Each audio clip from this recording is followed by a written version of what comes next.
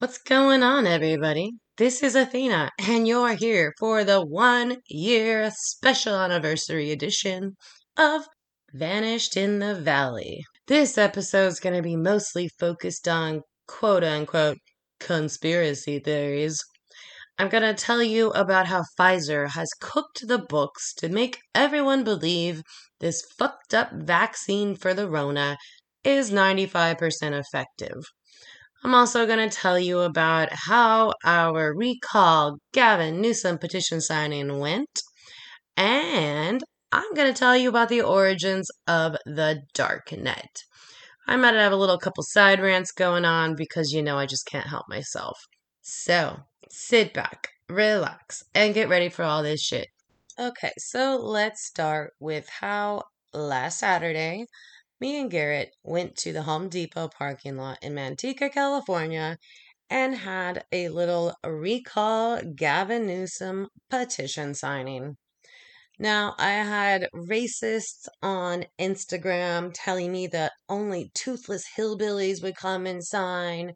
I had other people saying that you don't even know why you want him recalled. Just basically the normal bullshit. Saying you're just a Trump supporter. All just the typical shit you would expect people to throw at someone that wants to get Gavin Newsom recalled. So if you go online and read stories about why this recall is going on, you're going to get a lot of different answers from different media outlets. Some say it's because of the way he handles immigration. Some say it's because of the way he's handled the coronavirus. Some say it's because of his little French laundry debacle with the California Medical Association lobbyists. Well, let me just go over some shit that Gavin Newsom has totally failed at. First of all, our housing is ridiculous. It's unattainable and it's making the homeless population explode. The crime is rising. As you just heard in my last podcast, Ken's stepdaughter was shot and murdered on a freeway in Richmond. And she's just one of many Californians that have been murdered or had some type of violence directed at them. The schools are failing. Independent contractors have been thrown out of work. There's exploding pension debt. And, he said that he's going to stop the lockdowns, but I still can't go sit in a restaurant and have some food. But he could at French Laundry.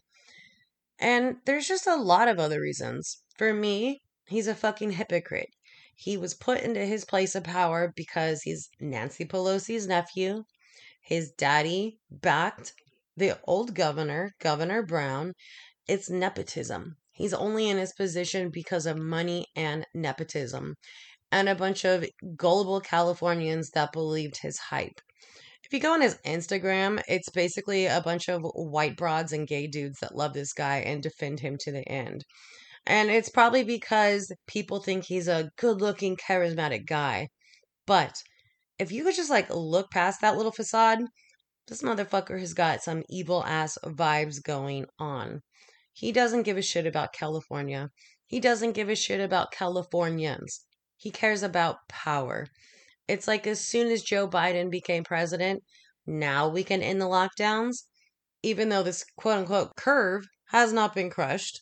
The fucking hospital beds are actually more taken up than when he started this ridiculous lockdown that was supposed to last 2 weeks. So basically, he's just failing. He's a terrible governor. He was a terrible mayor of San Francisco. And come on, he's giving $125 million of stimulus relief to illegal immigrants that don't have to show any type of identification. Where the fuck do you think that money comes from? Taxes. Me and you. I'm literally paying like $600 a paycheck in taxes that GavMan just gets to go throw around and hand out to people that probably haven't even paid into the system. Fuck all that shit. Now, having said that, let's get one thing clear. I have no problem helping Americans that need help. So, my whole thinking on it, help the fucking American citizens first, and then look around to see who you can help. But he's not even starting with the American citizens. Fucking let's pay illegal immigrants $125 million in stimulus funds? Fuck that. Help these people that are becoming homeless, help these people that are losing their businesses, and then start looking at other people. So, yeah, let's get back to the let's get back to the recall I had this last weekend. So, before me and Garrett had even got anything set up, we had our first two signers. We got over 50 people in less than 4 hours. We didn't have to go up to anybody. They came up to us. We literally sat the table up and just sat down in a chair and fucking chilled. Then people started coming up to us. And most of them had the same complaints as we did. He's destroyed our economy. California is basically unlivable at this point if you're in the middle class. He's fucking made Tesla flee. I mean, what else has to be shown? This guy has no idea what he's doing, and he's making California worse off than when he started. I keep hearing all these liberals say every other state is suffering too. Well, they might be suffering, but they're not suffering as bad as California is. That's why all these industries like Tesla are fleeing the state. So there's just a lot of reasons. If you look into the fuckery of Gavin Newsom, it's just like endless. I could sit here and make 17 episodes about the fuckery of Gavin Newsom if I actually wanted to, but I don't. You guys look into it, go online and go to recallgavin2020.com. What you actually have to do is print a petition and make sure you write your county in the upper right hand corner, your name, sign it, write your address. The address has to be the same address that you're registered to vote in, and then just mail it into the address that they provide. It cannot be done over the internet. So, as of right now, we're over 1.3 million signatures, and we only need to get basically 12% of the population of California, which is 1.49 million people. So, we're super fucking close. It all has to be done and in by March 17th for there to be a special election held and this motherfucker to get recalled. So, like I said, go check out recallgavin2020.com and print out the petition and get it sent in. And just one more little side note about Gavman. Okay, so he may have like opened up some restaurants to a degree, but he literally made a mandate that they can't have the TVs on inside. I'm like, really, Gavin? What fucking science told you that the TVs can't be on? And he's also saying he will not release the data the state used to determine what type of lockdowns and when we should lock down. I'm like, really? Are we a free fucking state? You're not going to provide the information you and your cronies used to lock down millions of Californians? How does that even fucking make sense? I'm just at the point where I literally believe his supporters have just swallowed so much Gav Kool-Aid that they can't even fucking see straight. So, again, guys, get this petition signed. If I decide to hold another petition, I'll let you guys know where and when we will be at. I just want this motherfucker out of office. Let's do it. So, now we're going to move on to a little bit more government fuckery. But this government fuckery has to do with the dark web. Have you ever wondered, like, who created it? Where did it come from? Have you guys ever even been on the dark net? It can be a really fucking scary place. So, what I'm going to do now is just kind of tell you the history and how the dark web was developed and some of the nefarious ways it has been used over the years. In the 1990s, the lack of security on the internet and its ability to be used for tracking and surveillance was becoming clear. So, in 1995, David Goldschlag, Mike Reed, and Paul Syverson at the U.S. Naval Research Lab asked themselves if there was a way to create an internet connection that does not reveal who is talking to whom, and even someone monitoring their network. Their answer was to create and deploy the first research designs and prototypes of onion routing. The Onion Router project, also known as Tor, wasn't started with the aim of creating a hidden corner of the World Wide Web. The actual aim of Tor was to allow secret agents and dissidents friendly to America and other countries to communicate with each other without the risk of their conversations, origins, and destinations being intercepted and tracked. Because obviously that would be all bad. Get their asses murdered or some shit. However, people and criminals soon realized it could be used to obscure any online communication and action. I wonder what criminals and people are going to do with this technology. Well, let's get there. So let's start kind of what the point of onion routing is. They kind of wanted to have as much privacy as possible, and the whole idea was to route traffic through multiple servers and encrypt it each step of the way, basically making it impossible for someone to be tracked. The Tor project was made available to the public in 2004, but the idea of onion routing began in the mid 1990s. Tor actually gained popularity in the mid 2000s, but it remained kind of out of reach or difficult unless you basically hell them knew what you were doing with computers. You had to be super tech savvy to even get the basics of it. I mean, most people back then weren't even thinking about how to hide their fucking whereabouts. They're thinking of America Online and that kind of shit. So the dark web basically became more accessible with Tor, and the browser was developed in 2008. With the Tor browser having made Tor more accessible to everyday layman internet users and activists, Tor was an instrumental tool during the Arab Spring beginning in late 2010.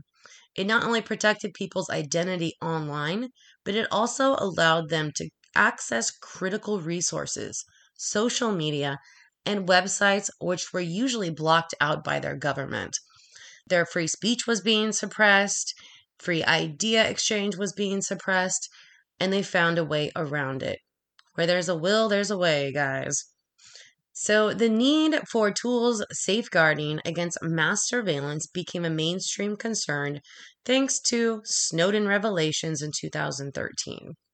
Not only was Tor instrumental to Snowden's whistleblowing, but the content of the documents also upheld the assurances that, at the time, Tor could not be cracked. That's not to say today Tor can't be cracked, but back in the day, it definitely could not. So, basically, Tor was created by the Navy to have a network where they could secretly communicate with other nations. But, as I said, eventually criminals and regular people got their hands on it. I'm sure you guys have heard of like the Silk Road and all the drug trafficking. And I'm sure you heard about that whole debacle with the hitman for hire. Now, I haven't been on the dark web for a while, but I was on Silk Road and you could literally buy kilos of cocaine. You could buy heroin from Afghanistan. You could buy pounds of fentanyl from Wuhan, China. Anything you wanted was on there.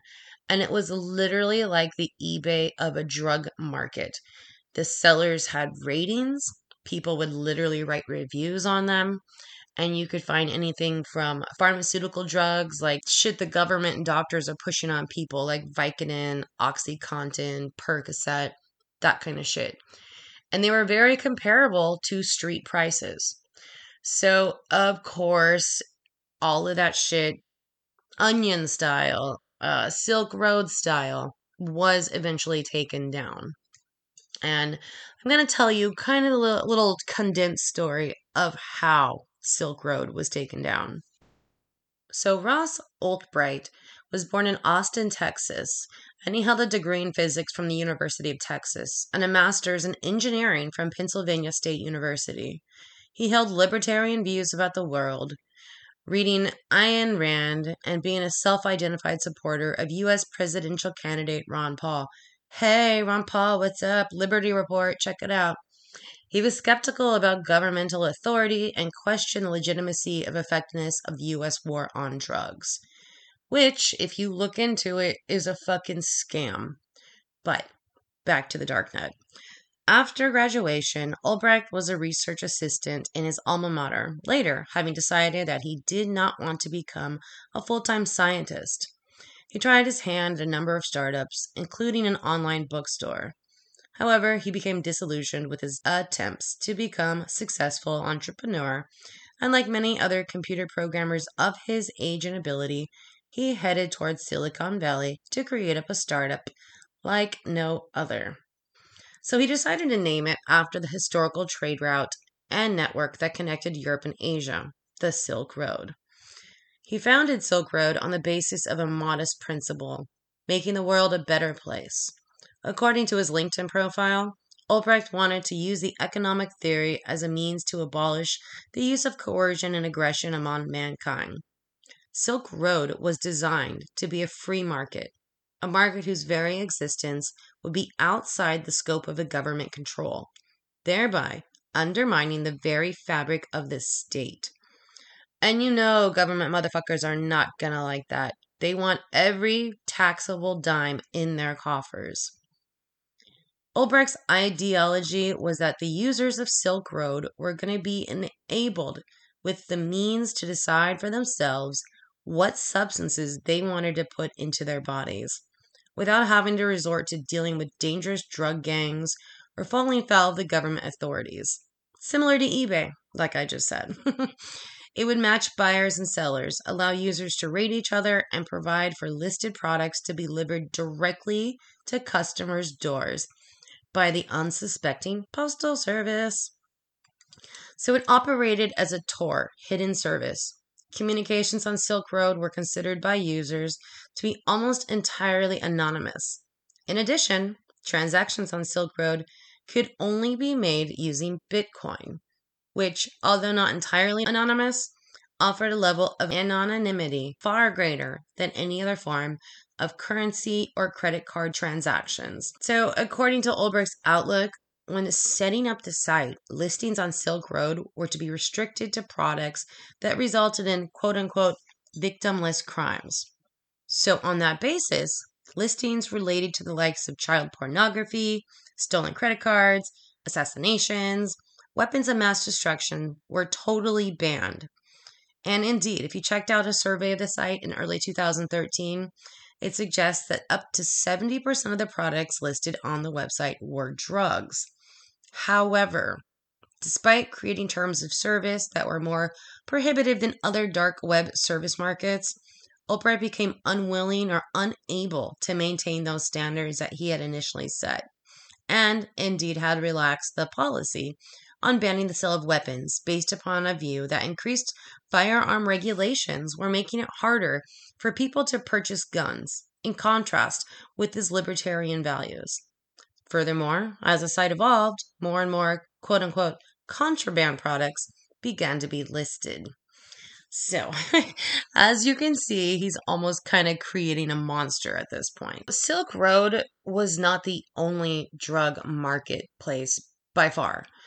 The thing that Silk Road kind of had over the competitors was people trusted Silk Road. They knew that if they put their Bitcoin into escrow, they were actually going to get their product. They knew they could trust this site to actually deliver the products they said that they were going to deliver. So that basically was what made Ulbricht $28 million by the time of his arrest. It's estimated that over $1 billion changed hands through Silk Road. So basically, this site operated for a couple of years. The authorities were totally aware of it within the few months of its launch, but it took over 2 years for Ulbricht's identity to be revealed. 2 U.S. senators had publicly denounced the site, and they asked the DEA to seize the Silk Road's domain name. But, as per usual, it was slow to progress, with authorities having to attempt to infiltrate the network, track down the suppliers and the administrators, none of whom had ever got close enough to Ulbricht to learn his real name, and painstakingly piece together the tiny pieces of the puzzle that were able to work with. However, after many years of diligent work, the FBI finally caught up with Ulbricht. One October afternoon in a public library in San Francisco, Ross Ulbricht's dream of an online libertarian paradise came to a sudden end. The FBI had finally infiltrated Silk Road by flipping many of Ulbricht's closest associates and using their identities to gradually unravel the Silk Road network. So, Nothing's ever 100% secure, you guys. Nothing. The final connection was made between Silk Road and Albright when a simple Google search connected the Dread Pirate Roberts with another alias called Altoid. That was the early promoter of Silk Road on another drug forum. That alias was traced through the internet to a Bitcoin forum, while Albright had posted his personal email address. So he was basically caught red handed, guys. He was actually logged into Silk Road as an administrator and using his Dread Pirate Roberts alias to unknowingly communicate with an undercover FBI agent. When the agents actually took his laptop, they found millions of dollars of Bitcoin on it, with millions of more stored on USB drives found in his apartment. The computer also contained his private journal, which contained damning evidence against him. So, within hours of his arrest, the Silk Road's domain had been seized. The market was shut down, and his grand plans to make the world a better place were in disarray. Now, I'm sure you guys also heard about the whole hiring a hitman attempted murder thing that was associated with Albright. So, I mean, we're not going to get super into detail with that whole thing, but basically, so as the FBI had been searching for Albright, they caught up with a whole bunch of other administrators that at one point had been forced to reveal their true identity to Albright. That was basically the terms of becoming a moderator for the Silk Road. One of these administrators' name was Curtis Green, and he had actually been arrested by the FBI. And Albright was kind of afraid that Green was going to be able to give the FBI enough information to find out his true identity. So, what does he do? He hires an informant named Knob, who he thought was just another administrator, but was actually a DEA agent, to kill Curtis Green. For the price of $40,000, this fake administrator, Knob, who was actually DEA agent Carl Force, faked the murder and charged the $40,000 and brought the proof of murder to Albright. Albright ultimately did express remorse for what had happened, but agreed that it was necessary. Apparently, he had made other attempts, including hiring a member of the Hells Angels to kill a Silk Road user that was blackmailing him by threatening to hack the website using a denial of service attack. They ended up dropping the attempted murder charges, but he was convicted of money laundering, computer hacking, drug trafficking, and check this out. He was sentenced to life imprisonment without the possibility of parole. So, the dark web has completely gotten out of the government's control. It seems like every time the government creates some organization or program to either help the people or make things a little bit easier, how does it always get so fucked up and out of control? I just don't know if it's fucked from the beginning because of bad planning. Is it because the people involved are just bad people? I mean, I'm sure we could debate about it for hours, the reasons why all the programs just go to shit. So, that is the story of the dark web and Silk Road. Today, it's still there. Child pornographers use it, drug traffickers use it. It's used for a lot of things. And like I said earlier, it's a very scary place. So you got to use your big boy panties, big girl panties, if you're going to go fuck around on the dark web. Okay, so now we're going to change gears a little bit, and I'm going to tell you about the Pfizer vaccine for COVID-19. According to the U.S. Centers for Disease Control and Prevention, by December 18th, 2020, 112,807 Americans had received their first dose of the COVID vaccine.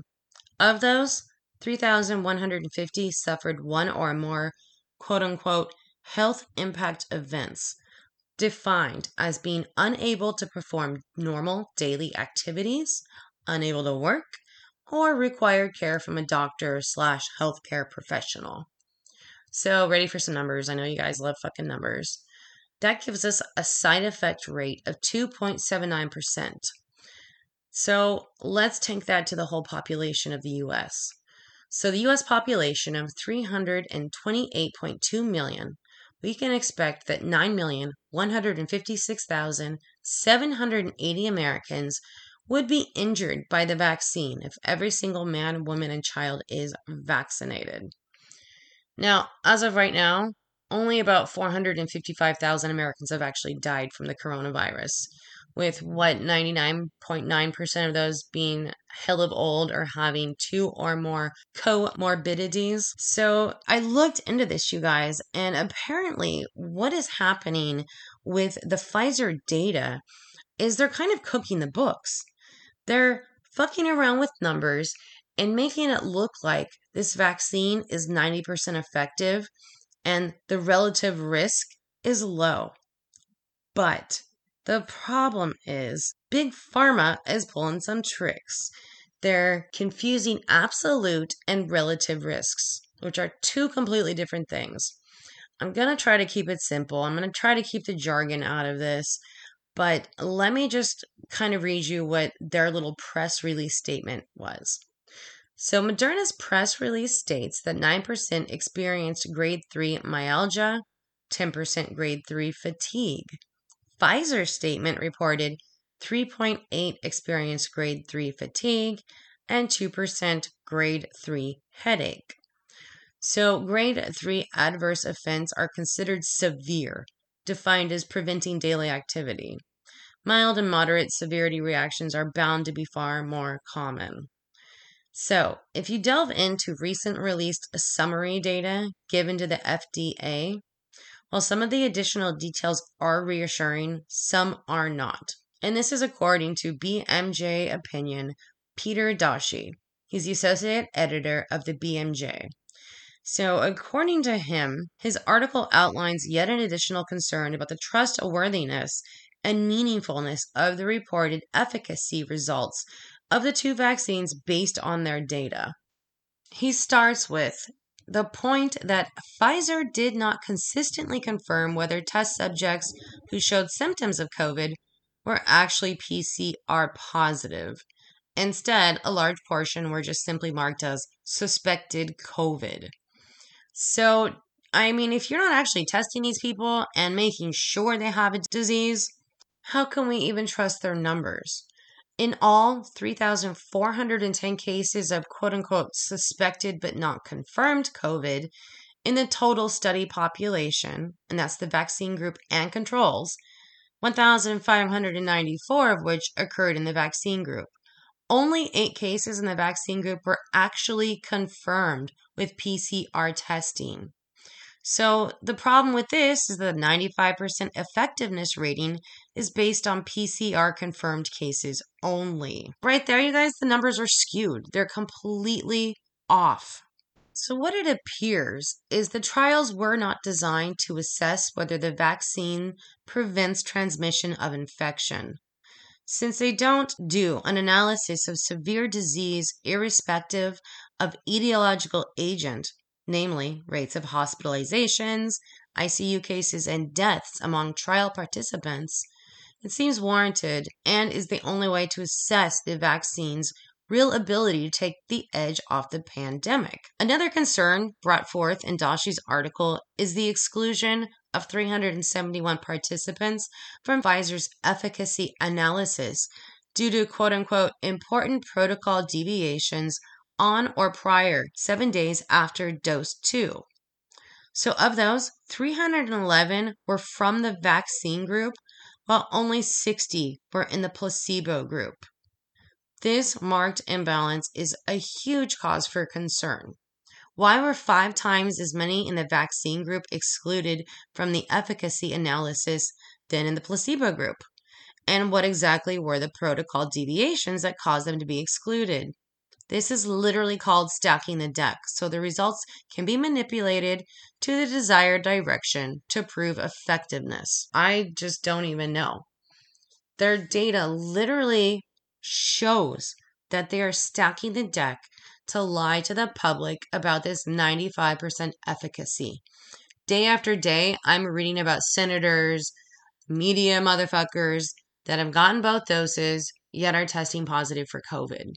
What is going on? So I think I've said it before. I'll say it again.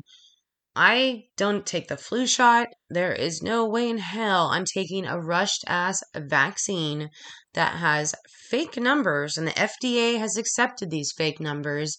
And these companies have lied to the public about their 95% efficacy. What else are they lying about? So if you decide to go get the vaccine, I wish you luck. I hope you don't get sick. But fuck, man, really think about what you're doing before you take that vaccine. Some of the side effects I've seen are fucking horrific. So, guys, that about wraps up our 1 year anniversary Vanish in the Valley show. I want to thank all of our listeners, all of our downloaders, all of the people that come say what's up to me and give me different show ideas and just bullshit about the stuff I post on Instagram. I truly appreciate it. And I also want to thank all of the producers that helped us out last year to pay the bills just to get this production up. I so appreciate it. I don't want to have to run commercials where go check out this website and type in Vanish in the Valley for your discount code. I don't want to do that, but we'll see what happens. So, you guys, like I've always told you, be aware and don't forget your pepper spray. Ciao, ciao.